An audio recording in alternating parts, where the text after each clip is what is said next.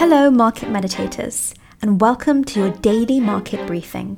Short, snappy, no BS, 10-minute daily updates about the crypto markets. Delivered to you by me, Kin. There is a certain word that's been thrown around way too much in the crypto markets these days. In today's call, I'm going to tell you what that word, which relates to a particular event or outcome, is, and I'm going to tell you what it is that everyone is so scared of. After we've discussed exactly what that event is and why it's so important right now, I'm also going to give you 3 guiding principles with regards to that event, which will help you navigate the crypto markets in general for the rest of your life, but in particular for the next few months. That's when these 3 guiding principles are going to be especially important and helpful for you. If you are a regular listener, you know the deal. Before we get to that point in the call, we're going to go over the charts of the day, BTC, ETH, altcoins, and we're going to go over the top headlines in the crypto news today. It is so important to go over the headlines daily because there's always opportunities, risks, and important events that we need to be kept up to date with, regardless of what the charts are saying. Don't let them distract you from the all-important news of the day. Okay, diving straight in then. Bitcoin and Ether took quite different paths on Monday. Looking at the BTC one-day chart, we can see BTC declined on Monday, and actually we'll see in a moment that Ethereum went a bit higher on Monday. With regards to BTC, certainly the important event will be the FOMC meeting tomorrow. Likely we'll see prices in a bit of a standstill until the FOMC meeting, and based on the outcome of that meeting, we might see some volatility. I'll give you a quick heads up about what is anticipated at the FOMC meeting and how it might impact you. First and foremost, it is on Wednesday in about 1 day and 7 hours. The FOMC meeting is where members of the Federal Open Market Committee gather around and discuss about the monetary policy that they're going to implement in a given time period. The current anticipation of the meeting is that we're either going to see a 75 basis point or 100 basis point interest rate hike.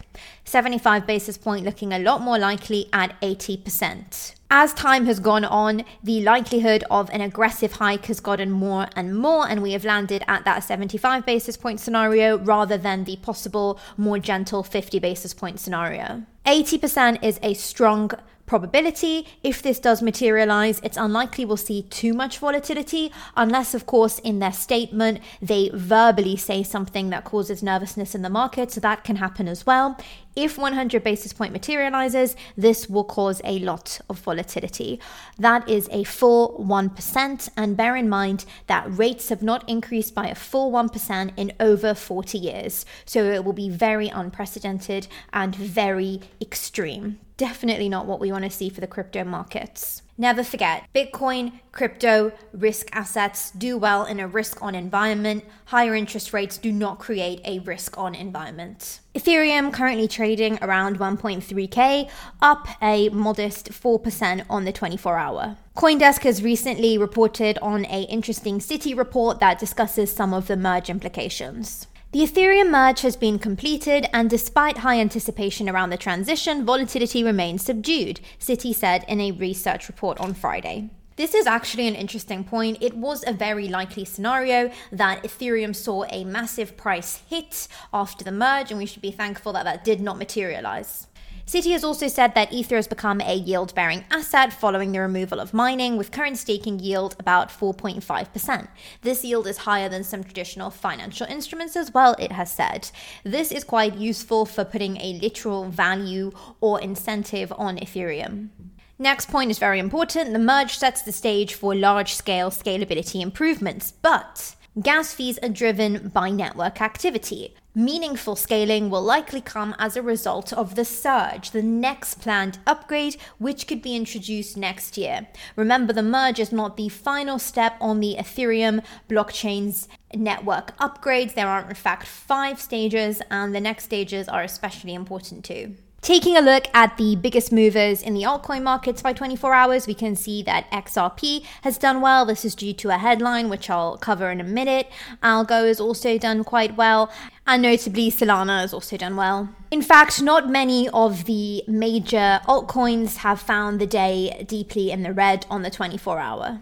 That is the charts done. Time to move on to the top headlines in the news. And remember, after that, we're going to go into that big event that everyone is worried about and 3 guiding principles that will help you navigate the event. Headline number 1, where on earth is Do Kwon? He has been notably silent since the all-important collapse of the Terra ecosystem. And of course, recently, South Korean prosecutors have asked Interpol to issue a red notice for Do Kwon. And also, there is, of course, the discussions of his arrest. In a thread a few days ago, Do Kwon took to Twitter to explain that he is being highly collaborative and that he is not on the run or anything similar. The reason some people think he might be on the run is possibly to take advantage of some extradition complications. Extradition is an action wherein one jurisdiction delivers a person accused or convicted of committing a crime in another jurisdiction over to the other's law enforcement. In this scenario, if South Korea has issued an arrest warrant for Do Kwon, if he is found in another country, he would be sent back to South Korea, where that jurisdiction will act according to their own protocols and rules. Worth noting that even if Kwon is in a country that doesn't have a formal extradition treaty with South Korea, extradition is possible based on a guarantee of reciprocity from the requesting state that it will accept extradition requests from Korea for identical or similar offenses.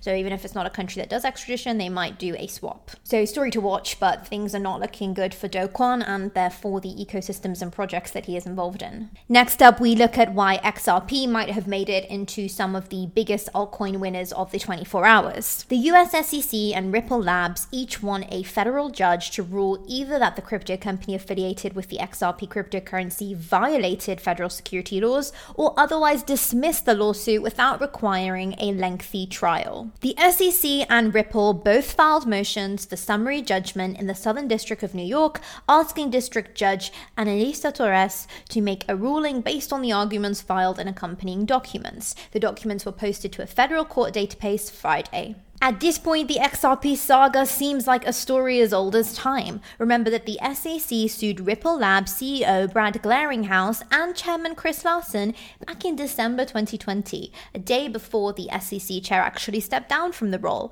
on allegations that it had raised over $1.3 billion by selling XRP in unregistered security transactions. Ripple maintained that XRP sales and trading did not meet the tenets of the Howey test, a US Supreme Court case that has acted as a way to basically determine whether something is a security for the last several decades. Of course, if something is classified as a security in the US, it would be under the jurisdiction of the US SEC to regulate. This story has been going on and on for a very long time, and certainly the XRP community will be happy to see some sort of conclusive action or decision made here. Speaking of the SEC, the chairman Gary Gensler said today that proof-of-stake cryptocurrencies could be securities, according to a report in the Wall Street Journal.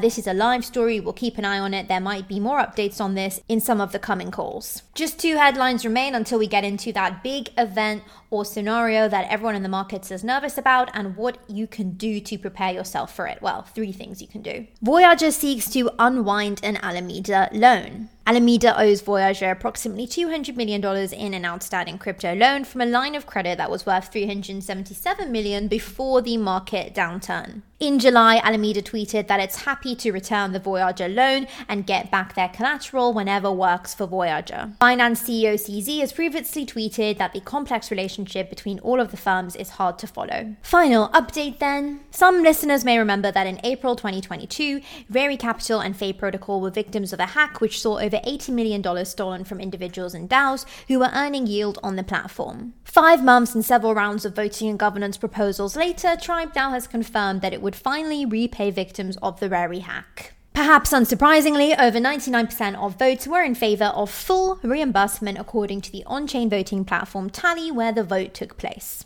Congratulations if you've made it this far into the call, because we're about to identify and discuss that event that has the market so worried and the 3 guiding principles that will help you navigate it. That is right. The event that is causing so much panic in the markets today, its scenario or likelihood has people so worried, is in fact recession. I'm going to explain to you what a recession is, why people think it's coming up, and 3 guiding principles if that event does materialize or looks like it's going to materialize. Put very simply, a recession is a significant, widespread, and prolonged downturn in economic activity. A popular rule of thumb is that 2 consecutive quarters of decline in gross domestic product, for simplicity, think of that as economic output, constitutes a recession. Recessions typically produce declines in economic output, consumer demand, and employment. So not a good scenario that any economy wants to find itself in. So that's what it is. Why does it look like it might be happening? Well, it's a pretty reliable source that's gotten the idea into everyone's heads recently, and that would be the World Bank, who spoke about this topic on Thursday. So, the report reads from the World Bank, as central banks across the world simultaneously hike or increase interest rates in response to inflation, the world may be edging towards a global recession in 2023 and a string of financial crises in emerging market and developing economies that would do them lasting harm. As mentioned, this is according to a comprehensive new study by the World Bank. So there's a lot of mumbo jumbo in there. Let's just take a little bit of a look at it. Interest rate dynamics are not difficult to navigate. Central banks have the tools and skill set to increase or decrease interest rates. If you want to know exactly how they do that, let me know in the comments. I can whip something up for that. When they increase interest rates, which is what they've been doing all throughout this year, and as I told you at the beginning of this call, they're planning to do tomorrow in the next meeting, what this does is increase costs of borrowing, increase mortgage payments, increase returns to saving, and hot money flows. What this does is generally create scenarios that limit or contract economic growth. For example, reduced investment, consumption, a fall in house prices, and appreciation in the exchange rate. These factors just mentioned result in lower economic growth and lower inflation. The ideal scenario is that you increase interest rates just enough and at just the right pace to slow economic growth when it's necessary, because too much growth is bad, at a very gradual pace. Unfortunately, this isn't a cooking recipe or an exact science. The Federal Reserve doesn't know exactly how much to increase interest rates at exactly what pace that is ideal. And the fear is they've done it so aggressively, and so are so many other countries and central banks like the ECB, that they're going to hit us aggressively, and we're going to see that significant drop in lower economic activity that constitutes a recession and all the bad economic impacts that come with the recession. So that's what people are worried about. That's why they think a recession may be coming. Now I'll give you the 3 guiding principles with regards to this topic of recessions. Guiding principle number 1, recessions do not happen overnight. Don't buy into FOMO that says a recession is coming, beware the recession is here, etc. It is a prolonged period of economic downturn. That means it is going to be a gradual process with warning signs along the way. And that brings us to guiding principle number 2. There are warning signs for a recession. In fact, there is a wealth of data points available for fundamental analysts. The list is quite literally endless. We have CPI, we have price indexes, we have speeches from key players, we have home sales, we have the non-farm payrolls. So much information that will give us early clues if a recession is coming. Guiding principle number 3 uses a very interesting Morgan Stanley report to demonstrate the point. Not all recessions are the same. Aside from the pandemic-induced 2020 recession, other recent recessions have been credit-driven, including the Great Financial Crisis of 2007 to 2008 and the dot-com burst of 2000 to 2001.